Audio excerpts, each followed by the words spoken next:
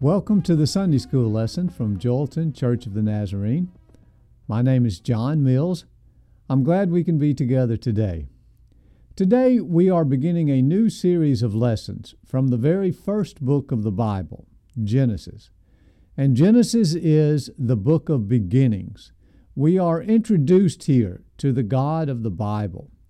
And what we find may be surprising to us. Today, we will be looking at Genesis chapter 4, the story of the first brothers, Cain and Abel. But before we begin the lesson, let's bow our heads for prayer. I want us to pray together the prayer that Paul prayed for the Philippians, Philippians chapter 1, verses 9 through 11. This is my prayer, that your love may abound more and more in knowledge and depth of insight, so that you may be able to discern what is best, and may be pure and blameless for the day of Christ, filled with the fruit of righteousness that comes through Jesus Christ, to the glory and praise of God. Amen. 56-year-old Horace Jones lived with his brother Colin, and they lived in a house they had inherited from their mother. The problem was these two brothers could not get along. And one night things came to a head. Horace had come home, fixed himself some supper, gone into the dining room to eat it. Well, Colin comes into the dining room and turns the lights off.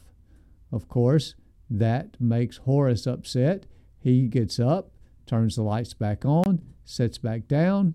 Colin comes back into the room, turns the lights back off, leaves. Well, this goes on for several times, and then Colin goes to get a sword. Well, that leaves Horace to make the decision. He leaves the house and goes outside. The point of this whole story is eventually rocks are thrown, one of the brothers is arrested, and actually serves time in jail. Now, we look at these examples of brothers, and we know that often brothers don't get along very well. In the Bible, we are looking at the very first brothers in this section of Genesis, Cain and Abel. And their result is a lot more deadly than between Horace and Colin. When we look at this story and others from Genesis, we often don't read the story for what it actually says. We can become so familiar with the story that we assume we know all about it. Daniel Zucker writes, "It is the rare person who can separate one's observations from one's preconceptions, to see what is, not what one expects to see." So as we look through these stories of Genesis, I would like for us to be able to see what is actually said, to take a fresh look at these stories in order to see what's there and not just what we expect to see.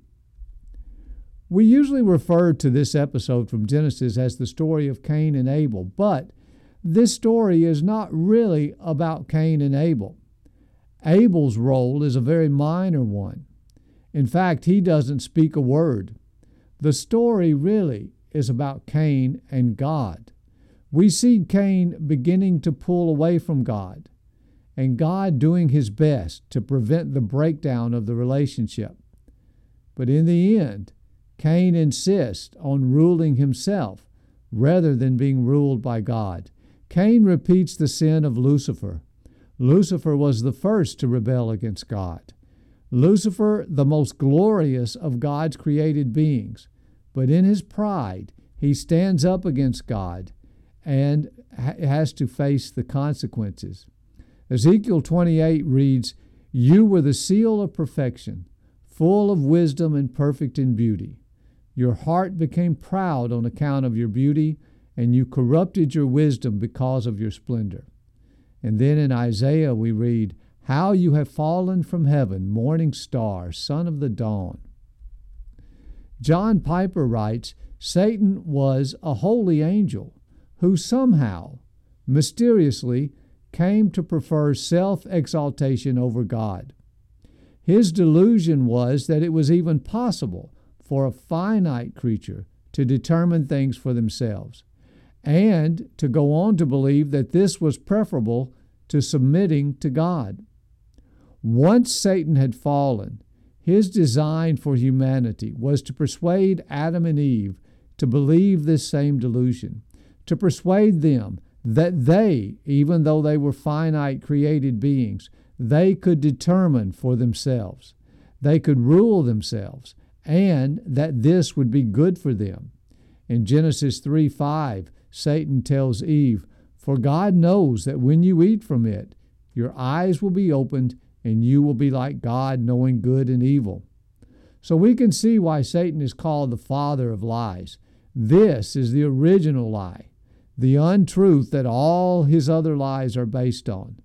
The lie that we are capable of deciding things for ourselves, and that we can do a better job of running our lives than God can. Cain repeats this sin of Lucifer. He falls out of relationship with God because he insists on being sovereign himself. He insists on taking the place of God. Really, in Cain, we see the root of sin revealed, where we set aside the image of God and we choose ourselves instead. You remember that Adam and Eve were created in God's image. They were to be the image bearers of God. They were to be God's presence in His creation, to rule God's creation for God Himself, but instead they chose to usurp God's role. And Cain does the same thing. He rejects his role as an image bearer and instead chooses to rule himself. As we begin looking at the lesson, we see Cain's position, the basis for his pride, and it lets us understand a little of his expectations. We are told that Cain occupied a unique role in the first family. He was blessed with different characteristics that gave him significance above the other brothers or sisters. Cain had reason to see himself as the hope of the family, the one that the future depended upon. And it's very probable that Adam and Eve saw him in this light as well. First, we notice Cain was the firstborn male. Now, the oldest son often has a significance in the family that the other children do not have. The oldest son is viewed as the heir apparent, the one who someday will assume leadership of the family. And this is true today, but it was even more significant in biblical times. The firstborn male would be the one that was blessed by the father. The firstborn male received the birthright, a double portion of the inheritance. You remember the story of Jacob and Esau. That revealed how important it was to be the firstborn son. Jacob and Esau were twins, born only minutes apart. But since Esau technically was the firstborn, the blessing, the birthright, belonged to him. Now, we know the story. Jacob ends up with both the blessing and the birthright. But to do so, he had to trick Esau out of them. Rightfully, they belonged to Esau. Now, Cain wasn't just a firstborn son. Cain was the firstborn of the firstborn. Cain was the firstborn human of all time. You remember, Adam and Eve were not born. They were created by God. Cain is the first to be fully human, to experience the full reality of what it means to be human, from birth to death. Many times, a father will pin his hopes, his dreams on his firstborn son. He sees that son as a way to relive his life, to accomplish what he's always wanted to accomplish. And it may very well be that Adam and Eve saw Cain in this light. We get a hint of this from how Cain is named. Verse 1 of chapter 4, Eve says, "With the help of the Lord I have brought forth a man." And she names this boy child Cain, which means acquired by God. Eve was promised by God that her offspring would crush the head of the serpent. Many commentators believe that Eve named her son Cain because she saw this firstborn boy as the fulfillment of God's promise. She believed Cain would be that promised deliverer, the offspring who would crush the head of the serpent. Cain may have grown up himself with this belief. We also read here that Cain was a farmer.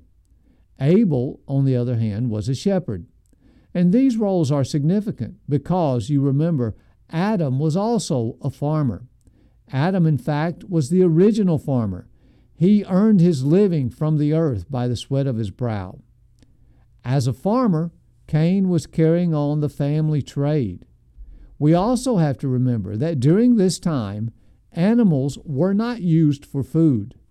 Before Noah's flood, mankind was given only the plants to eat. Animals were not used as food until after the flood. So, Abel's role as shepherd would not have provided food or sustenance to the family. In fact, the only use that animals have so far in the scripture at this point is for clothing. So, it would be easy for Cain to see himself, the farmer, as the one who feeds the family, the one who keeps the family alive. Cain is also the one who instigates the act of sacrifice. Scripture tells us Cain brought some of the fruits of the soil as an offering. Many commentators feel that sacrifice was something God had already introduced, that God had taught man how and when and where to sacrifice. But we don't have any biblical record of this. If we go strictly by what is recorded, Cain is the one who instigates the offering. Without being commanded, he brings a sacrifice. And in fact, it's only after Cain brings a sacrifice that Abel also brings a sacrifice. So it seems that Cain is taking a first step to reach out to God. From all of this, we can see how easy it would be for Cain to have certain expectations, for Cain to assume that his sacrifice would be given precedence. He was the firstborn, he was the older son, he was the one to crush the serpent's head, he was the one feeding the family. He was the one who came up with the idea of sacrificing to God. And then, for him to give his sacrifice only to see it considered inferior. You can see why this would not have sat well with Cain. So, in the next section of our story, we find Cain encountering an unexpected obstacle. God rejects Cain's sacrifice.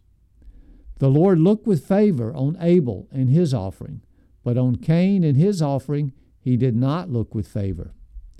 God accepts Abel's offering, but not Cain's. We aren't told why. Throughout the centuries, there have been many theories about this, about why Cain's sacrifice was rejected. Some feel that it was rejected because it wasn't an animal sacrifice. Cain brought from the fruits of the soil. But, as we said earlier, we don't know that God had given any kind of previous instruction about what a sacrifice should consist of. And we also know that later, when instructions are given on exactly how to make the sacrifices, under the Mosaic law, sacrifices could be either plants or animals. Bread could be brought as an offering. There was a grain offering. So, plants weren't automatically excluded as a sacrifice. The scripture seems to indicate it wasn't just the sacrifice itself, but it was the man and the sacrifice that was important. We read here, "The Lord looked with favor on Abel and his offering, but on Cain and his offering he did not look with favor." So it doesn't seem that it's just the sacrifice. The rejection seems to have something to do with the man who brings it. And we get a clue as to what this might be when we look at the specifics of the sacrifice. It isn't just that Abel's offering is an animal. We are told three other things about his sacrifice. The sacrifice consists of the fat portions from several different animals, and these animals are the firstborn of his flock. All of these would indicate that Abel considers this sacrifice to be his best. He takes the best part of the best of his animals. If you've ever been around those who raise animals for a living, you want your animals to breed as often and rapidly as possible. It doesn't make economic sense to take your oldest animals, your firstborn, and use those as your sacrifice. You want to use those as your breeding animals. And yet, Abel brought from the firstborn of his animals. Cain's offering, on the other hand, is simply described as some of the fruits of the soil.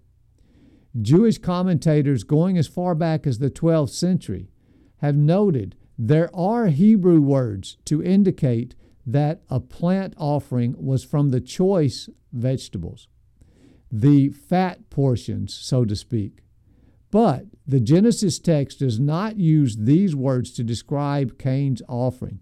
Cain's offering seems to be ordinary, run-of-the-mill. And this may have reflected Cain's attitude as well. We don't know exactly why Cain brought an offering, but it doesn't seem to be a worshipful act in the sense that Cain brings his best, that Cain offers his best.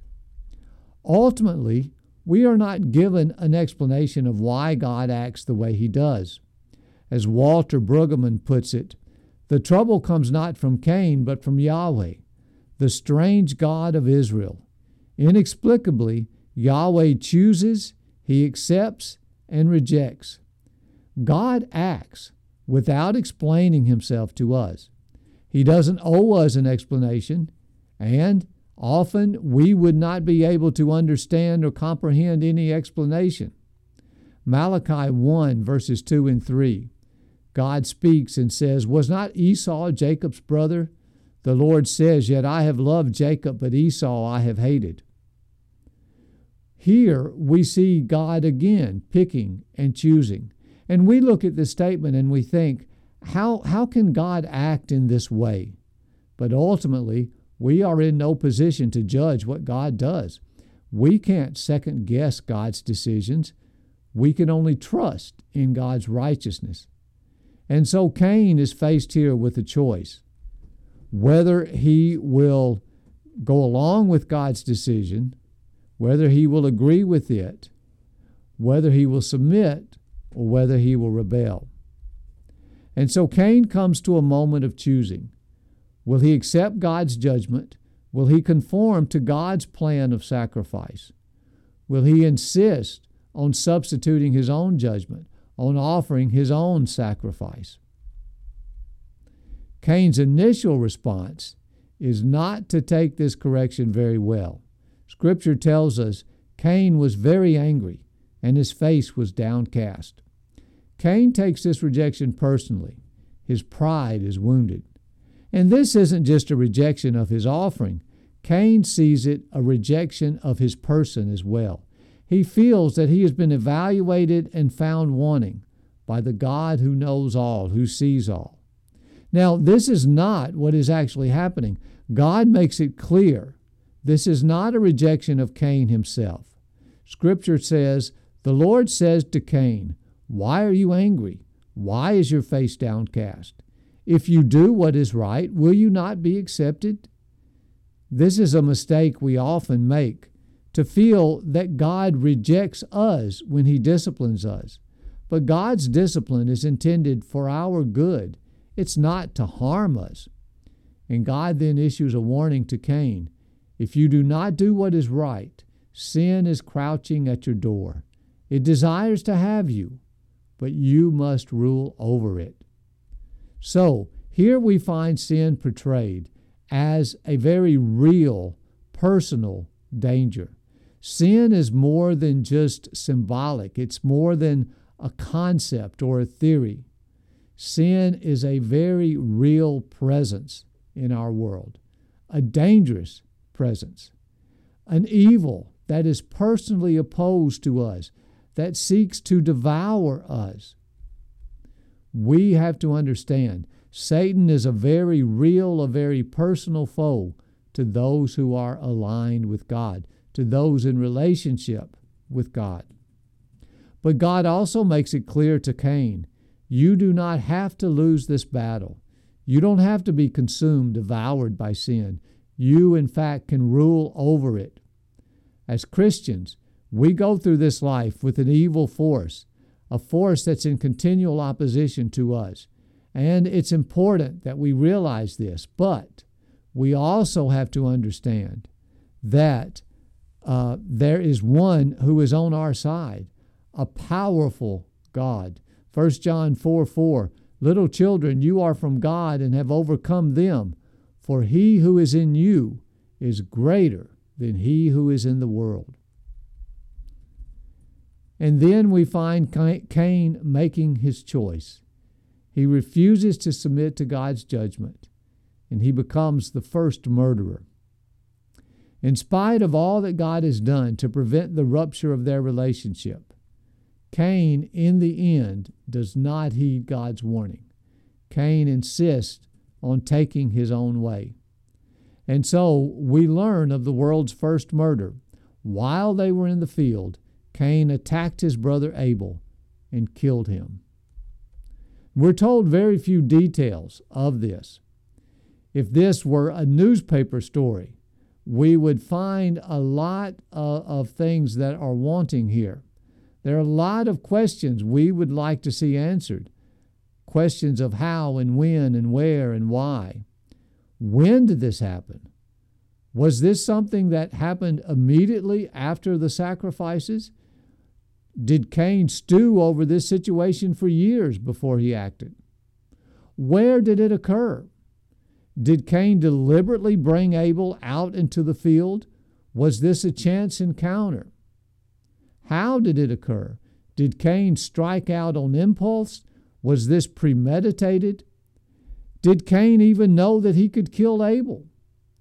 Now, you think, well, of course he would know that he could kill Abel, but up to this point, no human had ever died. Animals had been killed, but so far, no humans had ever suffered a physical death.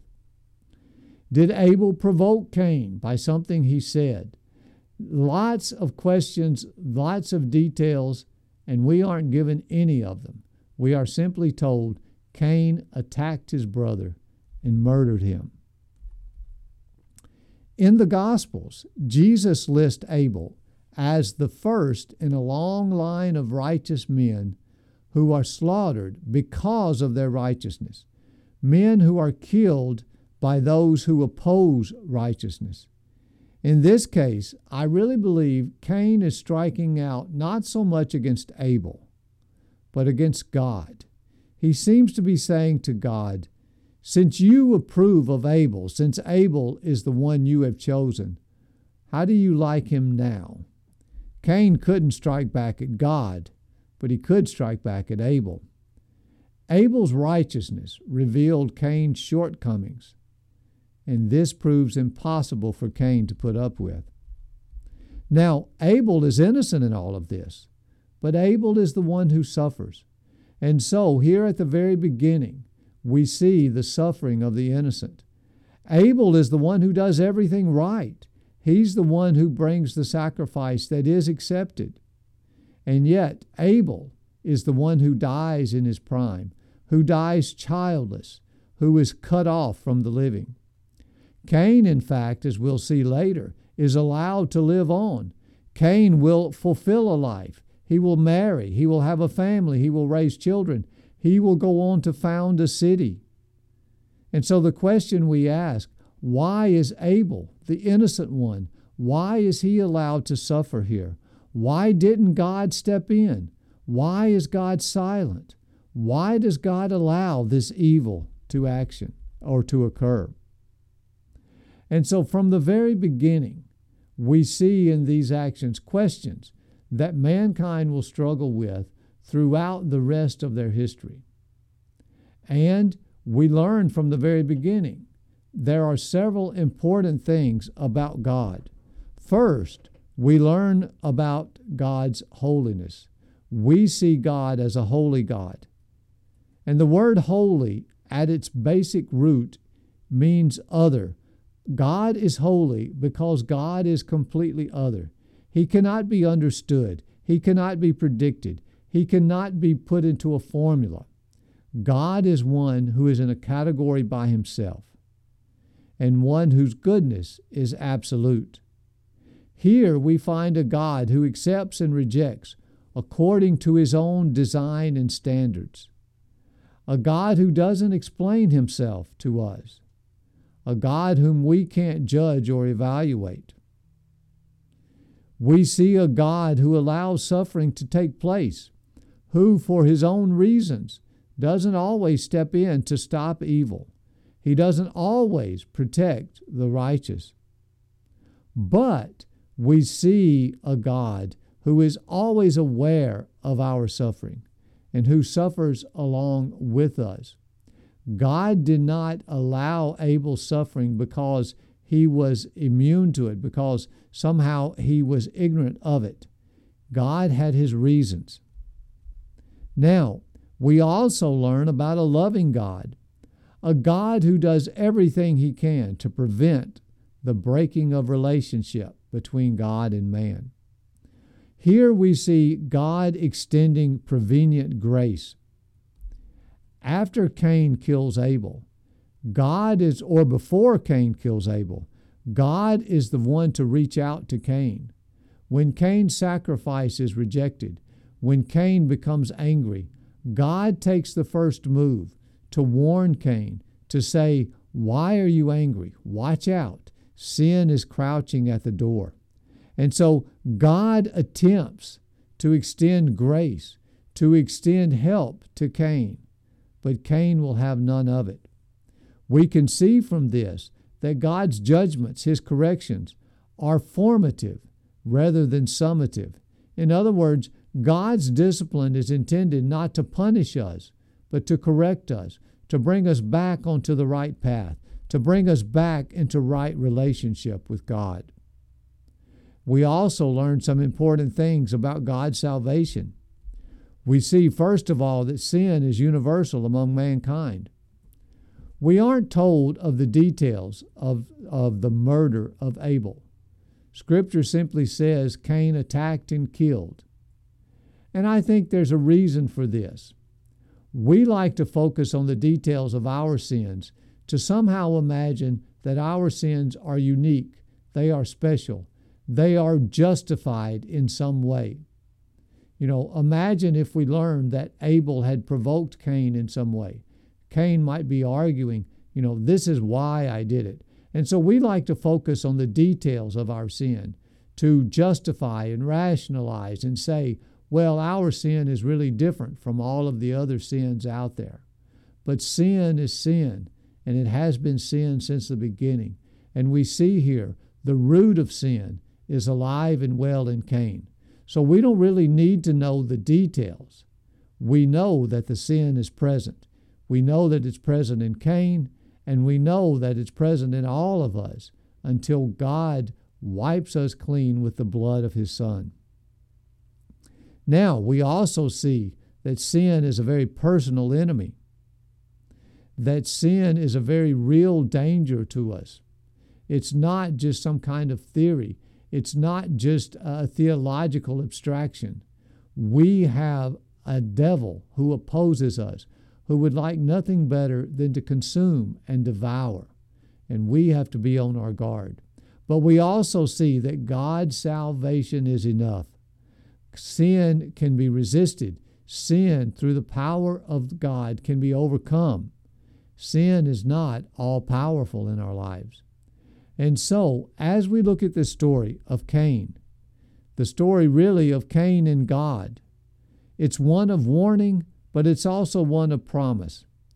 In this story, we see a God who is constantly striving to keep Cain in fellowship, to keep that fellowship between them intact. And when that fellowship ruptures, when it breaks, it's not God's fault. It's Cain's fault. We can see the great mercy and love of the God that we serve, a God who goes all out to preserve his relationship with us.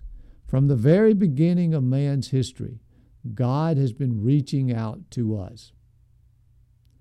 We're going to continue this lesson next week, but for now, let's close with a word of prayer. Dear Heavenly Father, we thank you for the mercy and the love that we see revealed in this story. We see the awfulness of this very first murder. We see the terrible consequences of sin and the destruction that sin brings into our lives. But we also see your great salvation and how you strive to maintain a relationship with us, how that you do everything in your power to offer us prevenient grace, to keep us walking in fellowship with you. And yet it comes down to the choice that we make. Will we allow you to rule, or will we insist on being our own God? Help us, Lord, to submit to you, to surrender to you, to accept this glorious salvation that you have provided, and we'll give you the praise in your name. Amen.